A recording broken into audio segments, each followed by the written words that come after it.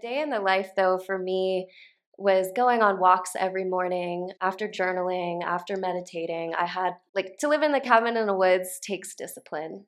To actually not have a full-time job too takes discipline in its own way. Like I became my full-time job and that required gentleness, resting.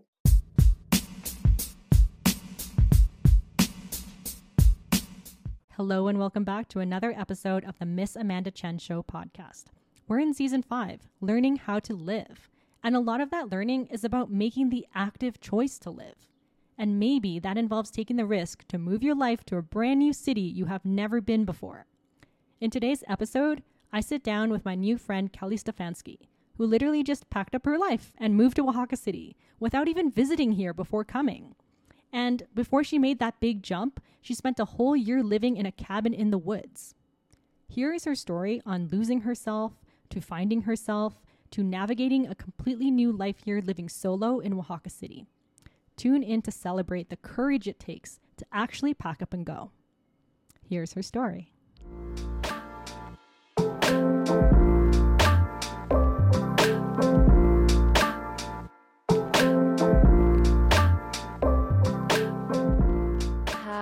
I'm Kelly Stefanski, and I'm from upstate New York, now living in Oaxaca.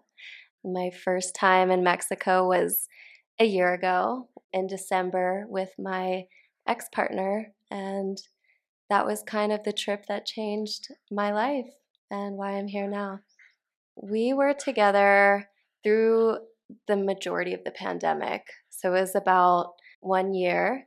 I moved in right at the start of the pandemic and was already struggling to feel a sense of home. And I was worried about job security and all of that. And we were kind of building like this little life, but it was not really built on a solid foundation.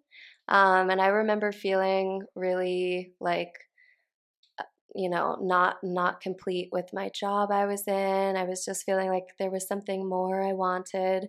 And it was really that longing that led me to this group called Ecosystems Restoration Camps.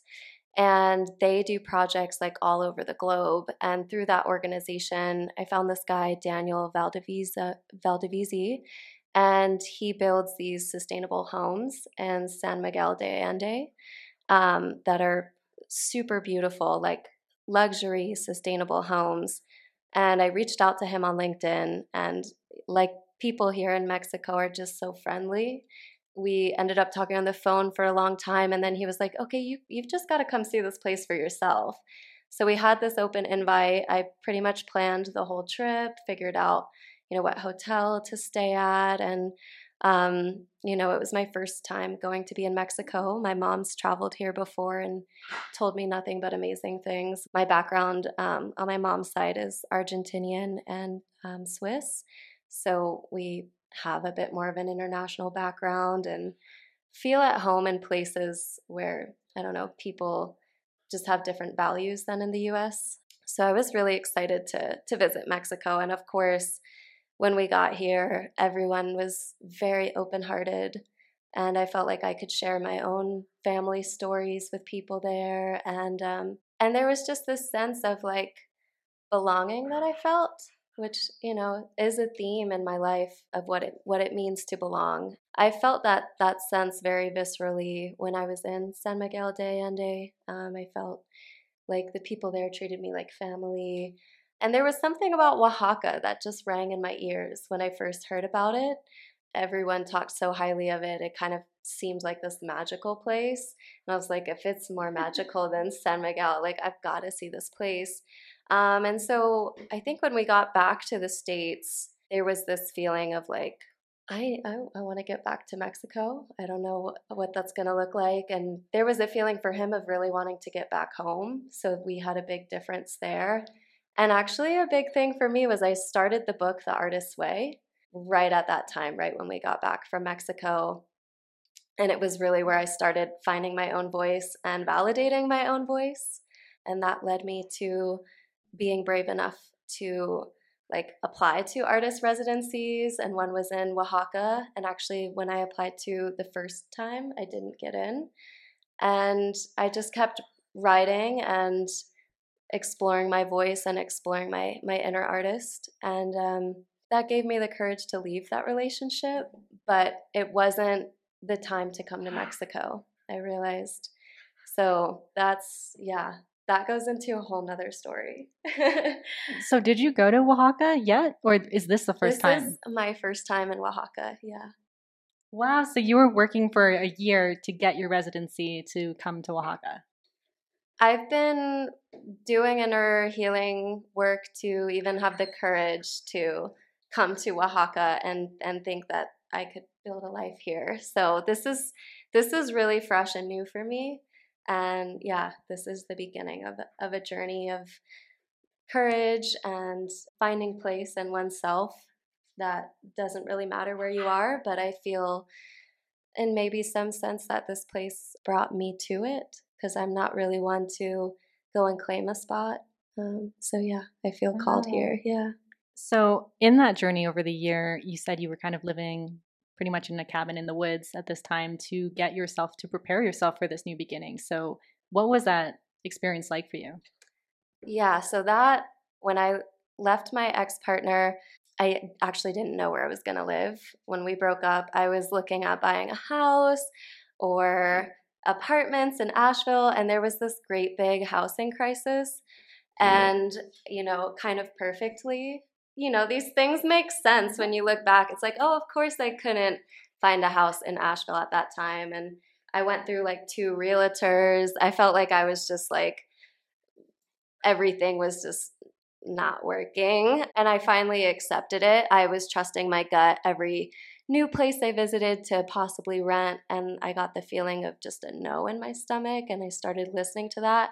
I was like, what's going on? I'm going to end up homeless. Like, this guy doesn't want me living at his place. I don't want to live at his place. This is like the worst kind of situation to be in. And actually, me moving to the cabin actually took a friend who had helped me move from Raleigh to Asheville. He happened to be passing through Asheville the same weekend my ex was visiting his parents on the coast. And it was that weekend that I got the courage to realize, okay, I've just got to get out of here. And my friend had helped me move once before. And when he first got there, I didn't put the pieces together of like, why is Ryan really here? It was like, it took 2 days. And on the second day, I realized, Ryan, like, this is where asking people for help is the most important lesson I learned on this journey.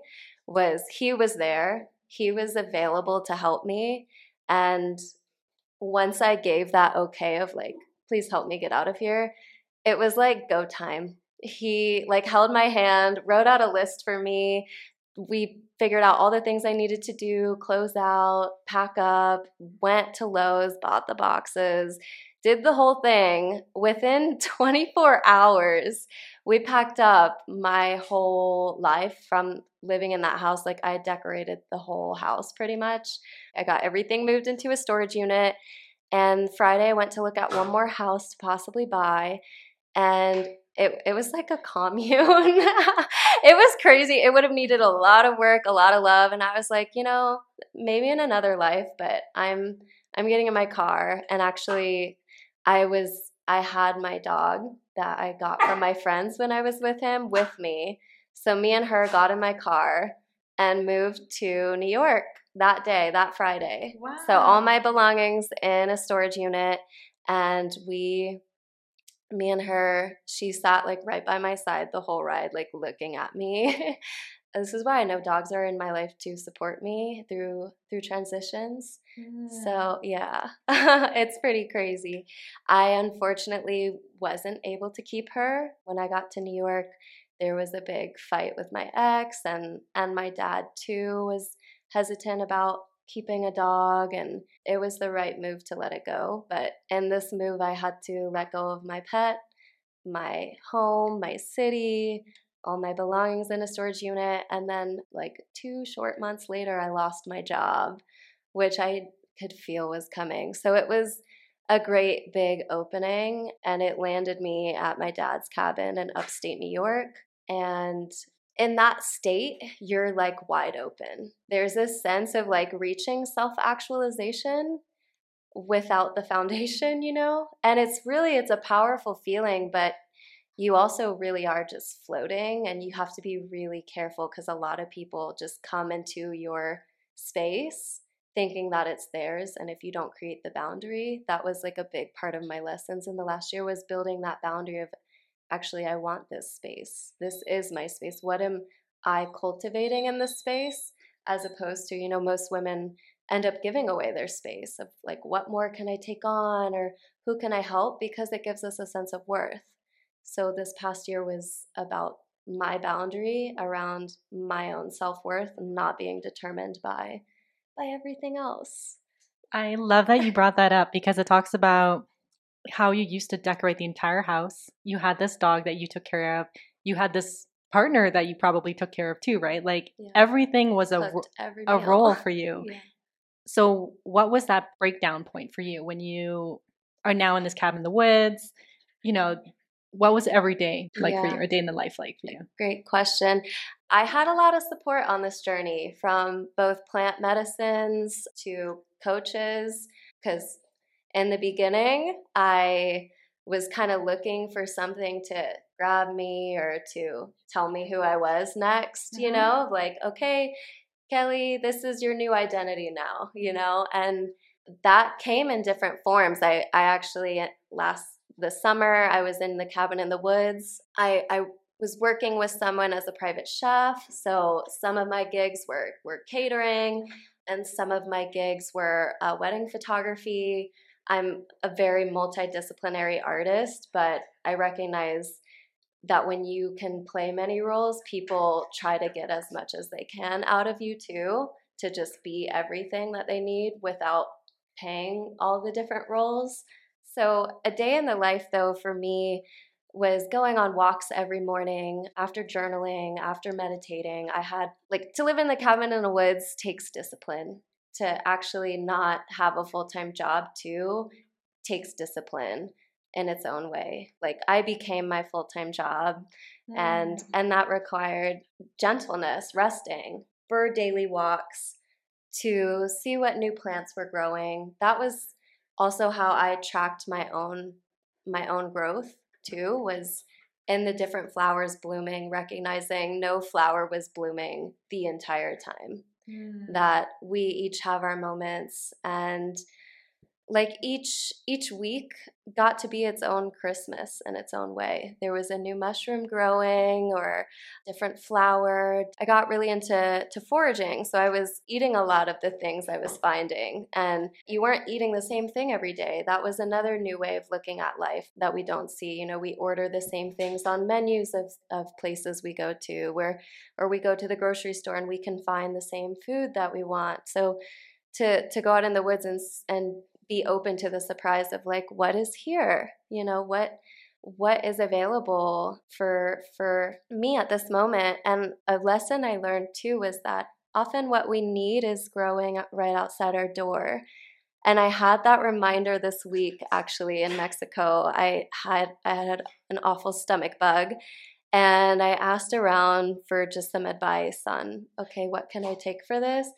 And someone told me guava leaves, make a guava leaf tea. And I was like, where am I going to find guava leaves? I went to the market. They didn't have any, but the guy said, oh, they're growing around here. So I asked the guy of my Airbnb where I'm staying at currently, and he said it was right outside my room. Right outside my room was my medicine. And when I first moved to the cabin in the woods, I got into flower essence, and the first bloom of the spring in the Northeast in my area was a coltsfoot. And those flowers, their energetics are really good for transitions. And of course they are, because they grow at the beginning of a transition. So yeah, I'm always enamored by what we can find outside that's right there for us. And the forest too is really a metaphor in many ways. Like, I went into the depths of the woods, kind of like these fairy tales where the little girl goes off and meets meets the witch in the woods and gets all the lessons that she needs to make it through life. And I feel like the trees were that for me, that they taught me everything I need to know to be where I'm at now. That where I'm at now takes a lot of courage and strength to be here, to know that I belong just on this planet where my feet are touching the ground. Yeah, that's huge. And I think it's really interesting. I also went through that whole year of losing myself, right? You have to break yourself down to be able to renew yourself and start again. So, walk me through your experience of entering Oaxaca now. What did you do in Oaxaca? How long have you stayed now? And how has everything kind of transpired since? Yeah, so coming here, I really set the intention to of like, how can I gift myself to this place, to this land that I felt called to, and it came to me in different forms. Like with my first week here, it was through an artist residency. So I already got to meet some incredible artists here who are doing more than just making art. They're creating a movement. It felt really resonant to the movement I was living in my own way in the cabin in the woods of like, what are my intentions? What are my values? How am I connecting with the land? And more importantly, how am I giving myself to the land? And so exploring movement through the body in relationship with how a tree moves. So I got to be part of some of these practices and also share my own somatic practices of moving through, the thinking mind body, the feeling mind body that's connected to others, and the global body, that we're all on this great giant ecosystem of life and movement. So we have three different kind of bodies we move through. And so getting to explore that in my woods and here in community is just this constant reminder that when things get too much, I do have just my own body I can be in. And when I want to expand, I can. And it felt like that sense was really felt here, this sense of community, this sense of more than just you in one body, but a collective body. And this idea, too, I saw immediately as we were driving to one of the artists' workshops, I saw people maintaining some trees in the median. And it just seemed like random people. And, maybe this is my own projection onto this, but what it seemed like was people from the community helping to clean something, to maintain something in this collective sense of knowing, like, hey, if we're all here to help this thing when one of us needs help, we'll get the help from the community. It's kind of like a giving into something to return, which is core to being human. And I feel like we've lost it in the transactional way that we look at things, or we feel like a burden if we ask for help. That's why I keep coming back to this ability to ask for help is huge. And if we feel ashamed of doing so, we're doing a disservice to ourselves and others, because others want to help. So there's been a collective sense here of people wanting to help. Like as soon as I got my dog, a friend stepped in and started helping me. And I will say, like, my first few weeks here were super magical and effortless. And I was like, wow, everything is just really flowing here. What an easy transition, I kept saying. And it was because I felt this real visceral sense of being at home in my body. And then in the last weekend, I got a puppy. Who, I think in many ways, like she came to me actually. And the story goes, I was shopping with my friend, and the woman of the shop had this beautiful dog following her around, and I felt really connected to the dog, but I was like, oh, what a wonderful dog you have. It follows you around everywhere. And she was like, oh no, I can't keep it. I have dogs and a daughter, and I don't know. I just like looked at her and I said, oh, like we should name her Seba after the tree. And it's a tree I connected with really deeply while I've been here. And she looked at me and said, that's her name already. So in that moment, I knew that, okay, this is my dog. This is why we're really here today. Like the shopping's cool and all. And what's crazy is, a year ago, I had my dog taken away from me. And one of the emails I got from my ex was, you don't have a stable home. And here I am still trying to figure out where physically home is, but I have a stable home within myself. And I would never tell someone who was homeless that they aren't worthy of a dog. Would never tell anybody that. So to now be where I'm at, and I knew a dog would come into my life. I brought that first dog, River, into my life. So I didn't have that fear of lack of abundance there. It was like, okay, well, I manifested her, so another dog's going to come in, and I didn't know it'd be this soon. And this is where reality is really hitting. Actually, it's like I now have a dog here. I am about to see my new place. A friend has offered me their grandfather's ranch, and all of this is really new. And with the transition and the change comes a lot of fear that's coming up because it's totally stepping into the unknown. Like, had I known I would have lost so much when I left my ex a year ago, I don't know if I could have done it. That's a really big thing to go through. But to know what came out of it, of course I would have done it. But you can't know. And so I'm allowing myself to not know, which is scary, of course. And that's where I'm at. It's in this place of not knowing all of the steps, but in this place of really feeling firm in my feet where they are on the ground. Yeah, and I think we've been taught by Western society to have actual things to keep yourself rooted in the ground when you realize actually I can carry all of those feelings of being secure. So, what would you say to someone, or maybe to yourself a year ago, that is going to embark on this journey and start this solo travel excursion adventure by herself?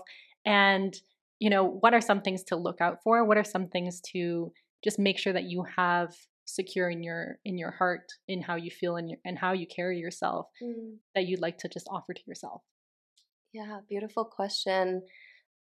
For me, it's being really honest with what you're feeling and holding that. One of the first songs, and it gives me chills now, that I listened to on my journey when I first got to the cabin in the woods was a song called "Hold Your Own" by Kate Tempest, and it really talks about it's not about this brand of happiness that we're sold. It's about holding your own in anything that comes up. And we have these inner dogs that bite, but when we make friends with them, they actually start bringing us what we need.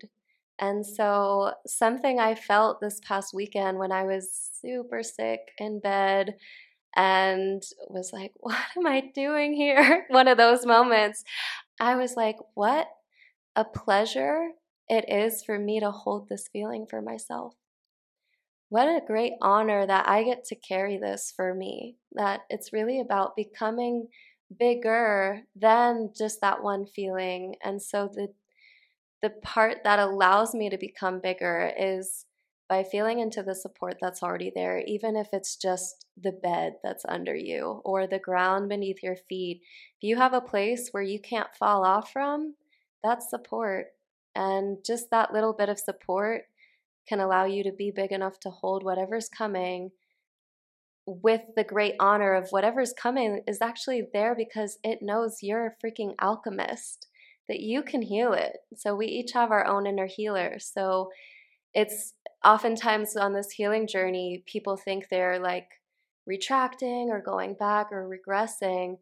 But it's actually like, wow, no, you are healing so much that this feeling now feels comfortable to show itself to you and that you can hold this. And when we allow the feelings to move through us, emotions have 90-second intervals, according to science. And a lot of us would argue, like, no way, like, I hold on to them for a long time. And it's because we're the ones that aren't letting them move. And it's where we begin building stories about them instead of letting them tell us how they feel from their point of view. Because oftentimes these parts are trying to protect us. Like, I know for me, there's so many parts of me that are so caring and kind right now that want me to be super safe and secure and comfortable. And I have to keep reminding them, yeah, I am. We're really supported here. And I could easily go back home if I needed to. Like, that's where the courage comes in, is knowing that we're always supported. Yeah. I love that. And I love that definition of pain is more of a positive concept of you actually being able to hold that pain instead of like, oh, this is happening to you, just endure it and let it flow, which is basically what you're saying. But now it's a bit more of a personal connection and a relationship to this pain of saying like, you know what, it's here for you and it's here to also help you through that. And it made me really think a lot about my healing over the year with men and how I thought it was great to stay celibate, to not be in relationships with men, to keep myself at a distance because that was my inner self wanting to protect me in this way. Mm-hmm. And then now realizing I can enter these same situations again and I know better now. And I think one big thing is to recognize that you are not who you were. Mm-hmm. So how has being in a cabin in the woods changed your relationship? I know you had a huge change in your relationship with your father and your relationship with men and the work that you do with men now. Yeah, great question. You know, the transformation starts with us. Mm-hmm. And I think women have so much power and potential to be a source of healing with men, for ourselves, because everything's a relationship. That was what I asked the woods, you know, what is a relationship? And, you know, it really taught me that we are a part of relationship. Nothing exists without it. So my last relationship, you know, could be kind of summarized. I hate labeling, but it can be helpful as more of a narcissistic relationship dynamic. And for me to recognize what that really meant was like, no one's a narcissist by themselves. That's not possible. You know, it's a dynamic. And so what role was I playing? Not in the sense of putting the responsibility all on me, but in a sense of taking radical responsibility to own the part I played and a part I can build a new relationship around. Oh, I'm not willing to allow that kind of treatment, or, you know, this is how you treat me. We show others how to treat us by how we hold ourselves. And I think that's really helped change my relationship with men, where before I was coming from a place of wanting their validation, of wanting their support. So my parents split when I was 2, and I went with my mom to a whole nother state. And I know my dad loves me. Like I knew my whole childhood he loved me. But it was a long distance love, and it was one that always broke my heart every time we had to say goodbye.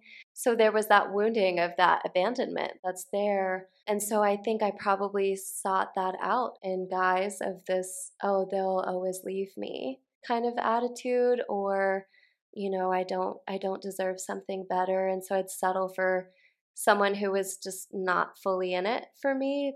You know, I played this role of needing to be useful, needing to be needed. And I think so many of us do that because it creates a sense of safety, right? If they need me, they won't leave me. Or if I'm useful, why would they leave me? You know, and it's actually getting to a point now where I feel just like worthy of love and growth, and where I'm not looking at a relationship now as like, how can I get them to like me? Or it's not about manipulation anymore. It's actually about me being so true to myself and all the feelings that come up and being able to be vulnerable. In a way, I like the definition of boundaries as more of like a doorway. It's not a closed door. It's not a barbed wire fence. It's actually a doorway that says, you know, here's what's in this door and here's what's not inside this entryway.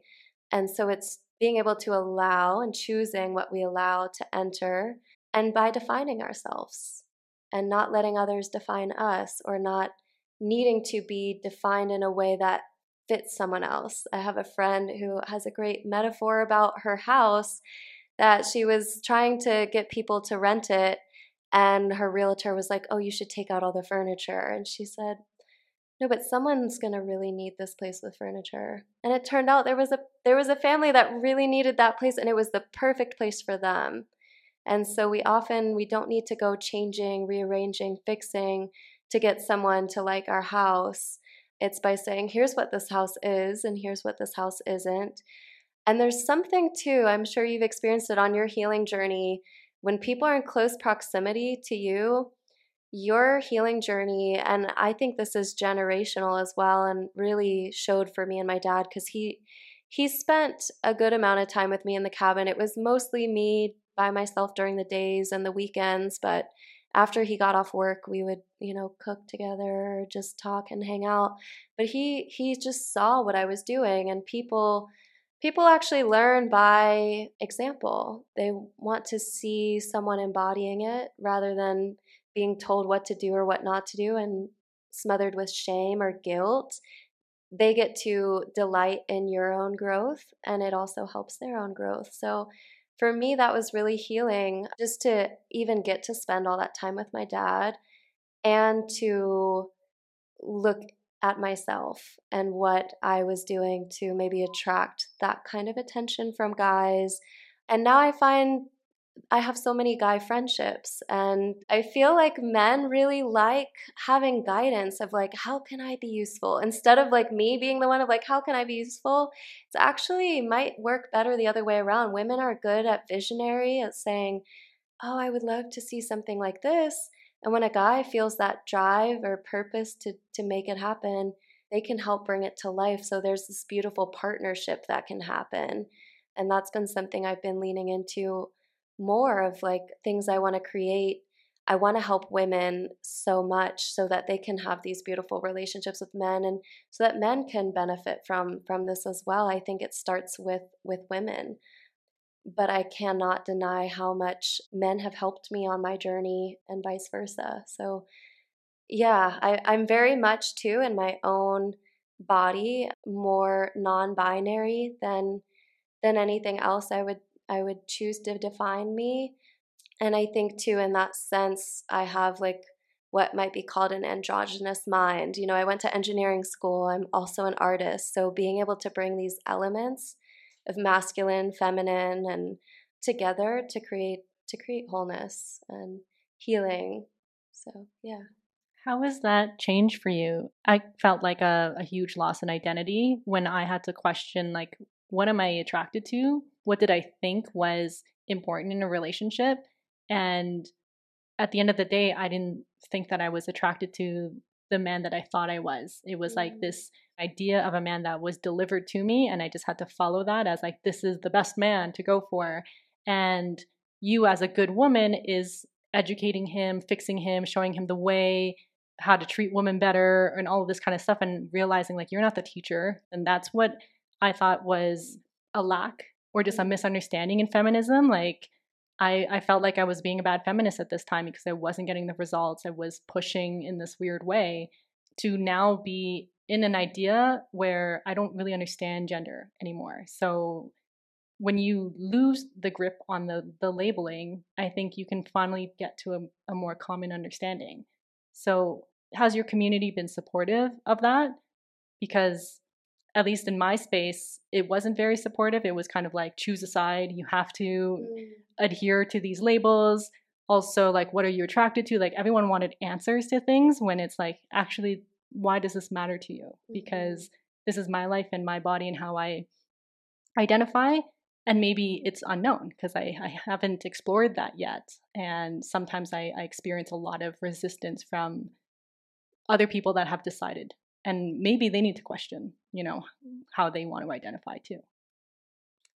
Yeah, it's definitely complicated and evolving. I feel like any binary is harmful. If you want to say something's good or bad or right or wrong, it's harmful because there's something bigger than the binaries. And I like looking at things like fungi that really make us question, like, even like, what is plant, what is like, animal, like they're kind of like in that liminal space.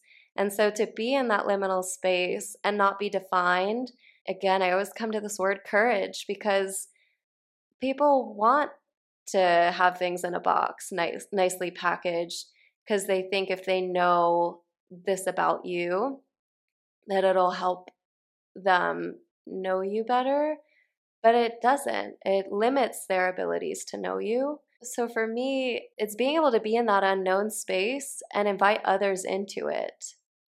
And with that, it means like kind of speaking courageously of like, yeah, you might not be able to define me. This might not make any sense to you, and that's okay. And like, what does it mean for it to make sense? What would it mean for me to be fully accepted into this world as non binary? Like, I don't know what that would fully mean or look like. I often find myself rebelling if I feel like someone's kind of putting me in a more feminine role. I'm like, I try to fight it and I catch myself doing that. And so I'm like, what part of me needs to be seen in the fighting of that? Of maybe it's my own ideas of femininity being weak, or there's a lot of healing and answers still to be discovered. I love that. I think it's easy to say yes or no to an existing thing or concept, and that's why it helps us to have these labels. But while you were living in the cabin in the woods and there was nobody, it didn't matter, did you realize anything about yourself that you're like, oh my God, I don't care about blue eyeshadow? Like there were these things that you just didn't care about where you thought actually was everything in the world to you. Now that there's no one watching you or seeing you and validating these efforts, was there anything that kind of crumbled for you in terms of your identity and how you define yourself? I mean, all my belongings are in a storage unit. So my obsession with decorating, all of that was gone. And I realized, oh, I was just trying to control an environment. And also, too, I gave the cabin, like the woods, like a year to just show me itself. I didn't go in trying to change or garden or alter it in any way. So it was like really symbolic of like, not being able to decorate the home. And then what that opens up, that deeper relationship of wanting to express myself in different ways, movement, dance. Like my mind became really more into like philosophy and reading and writing. It was where I really began writing more. And also my obsession with cooking. I love cooking. It's like one of my favorite art forms, but I began loosening my hold on that too, where I would always like finish work and then, okay, now I have to cook. It's kind of, I think Virginia Woolf kind of talks about this in a room of one's own, like using the identity right now as woman to define what my experience has been. We haven't had a room of our own to just create. It's been about, I often find someone saying, "Oh, my mom's a great artist, but she cleans all the time." It's like, yeah, that's our distraction. We distract ourselves and we're becoming able to do more than distract ourselves, I think. And what can open up is our own abilities to create, to manifest, instead of seeing ourselves as like obsessive about environment, control. Like when I even first getting Seba, I left her in my room to go see a play, and I was so nervous. And then I was like, wait, why am I putting all this nervous energy on this situation? What if I just, it's kind of like the cat in the box or whatever. You don't know what you're going to find until you open it. And so I said, oh, she's going to be totally fine. And I started removing that anxious energy of like the very much the mother archetype. And I got home and she was perfect. Nothing was out of place. And so I'm more and more leaning into this feeling of what can we create when we don't feel like we need to be doing all these chores and spending all this time putting on makeup and spending all the money for things to look a certain way. We don't really need to do that. Actually, in most species, especially birds, the male birds are the ones dancing and dressed up to get the female bird's attention. So that to me kind of also flipped. I'm like, what are women doing? Like spending all this time doing that. I'm like, we are brilliant, smart, capable. Actually, I think women are better with money too and having their own businesses. So for me, I began realizing more possibilities for myself. And something too that really came up for me was this sense of like not abandoning myself. I always felt like I had to be a certain way so that I wouldn't get abandoned by people, by community, friends, guys, whatever. And as soon as just being in the cabin in the woods, I began realizing that most of my fears were about abandonment. Like I, for instance, didn't get this art grant in New York that I wanted. And I was paying attention to how I was feeling leading up to it, how I was like, oh, this is super aligned. I would be so grateful to get this. And then when I didn't get it, I was like, oh, there was a part of me that was scared I wasn't going to get it. What was it actually scared of? It was scared of me abandoning myself for not getting it, for creating a story of I'm not good enough, creating a story of, I'm not talented enough or whatever. It's like, I know how I lived for a year. Like, I am an artist, just living that way. So I don't need that validation in that sense. Like, yeah, money would be great too. I'm not going to abandon myself when someone says that they don't like what I am or they don't want to work with me, whatever. It became about me validating myself and not abandoning myself. Mm-hmm. I love that. It's when you realize like you actually are already embodying the lifestyle that you want. So why does it matter if you get these material validations or external forces that say yes to that when you're already doing it, and then you reject it, and then you're just like, why do I feel so bad? It just actually makes no sense. I want to wrap up here, and since this podcast or this series is about learning how to live, what's one lesson about life that you've learned since your visit to Oaxaca? So my lesson that I received here was say yes, especially when you don't think you're ready. I said yes to Seba, and I was like, what is going on? And all the right pieces, people came in and helped. And like, no, things aren't perfectly easy, but they're actually like even better than they were. And so it's just being able to say yes when you might not think you're ready, just try it. And what would you say to someone that's like, that's easier said than done? Like, how do you say yes? You say yes, and then you cradle that part of you that's really scared too. You don't say that you don't belong here, because that fear part's real. You plant your feet on the ground and you say, I'm going to be okay. Thank you, Kelly. Just say yes. I love that. I hope this episode inspires you to make that active choice for yourself. You also deserve to feel like you belong to where you feel like you belong. Thanks for listening, and make sure to subscribe, and I'll see you next Wednesday with another episode on the Miss Amanda Chen Show podcast. Until then, adios.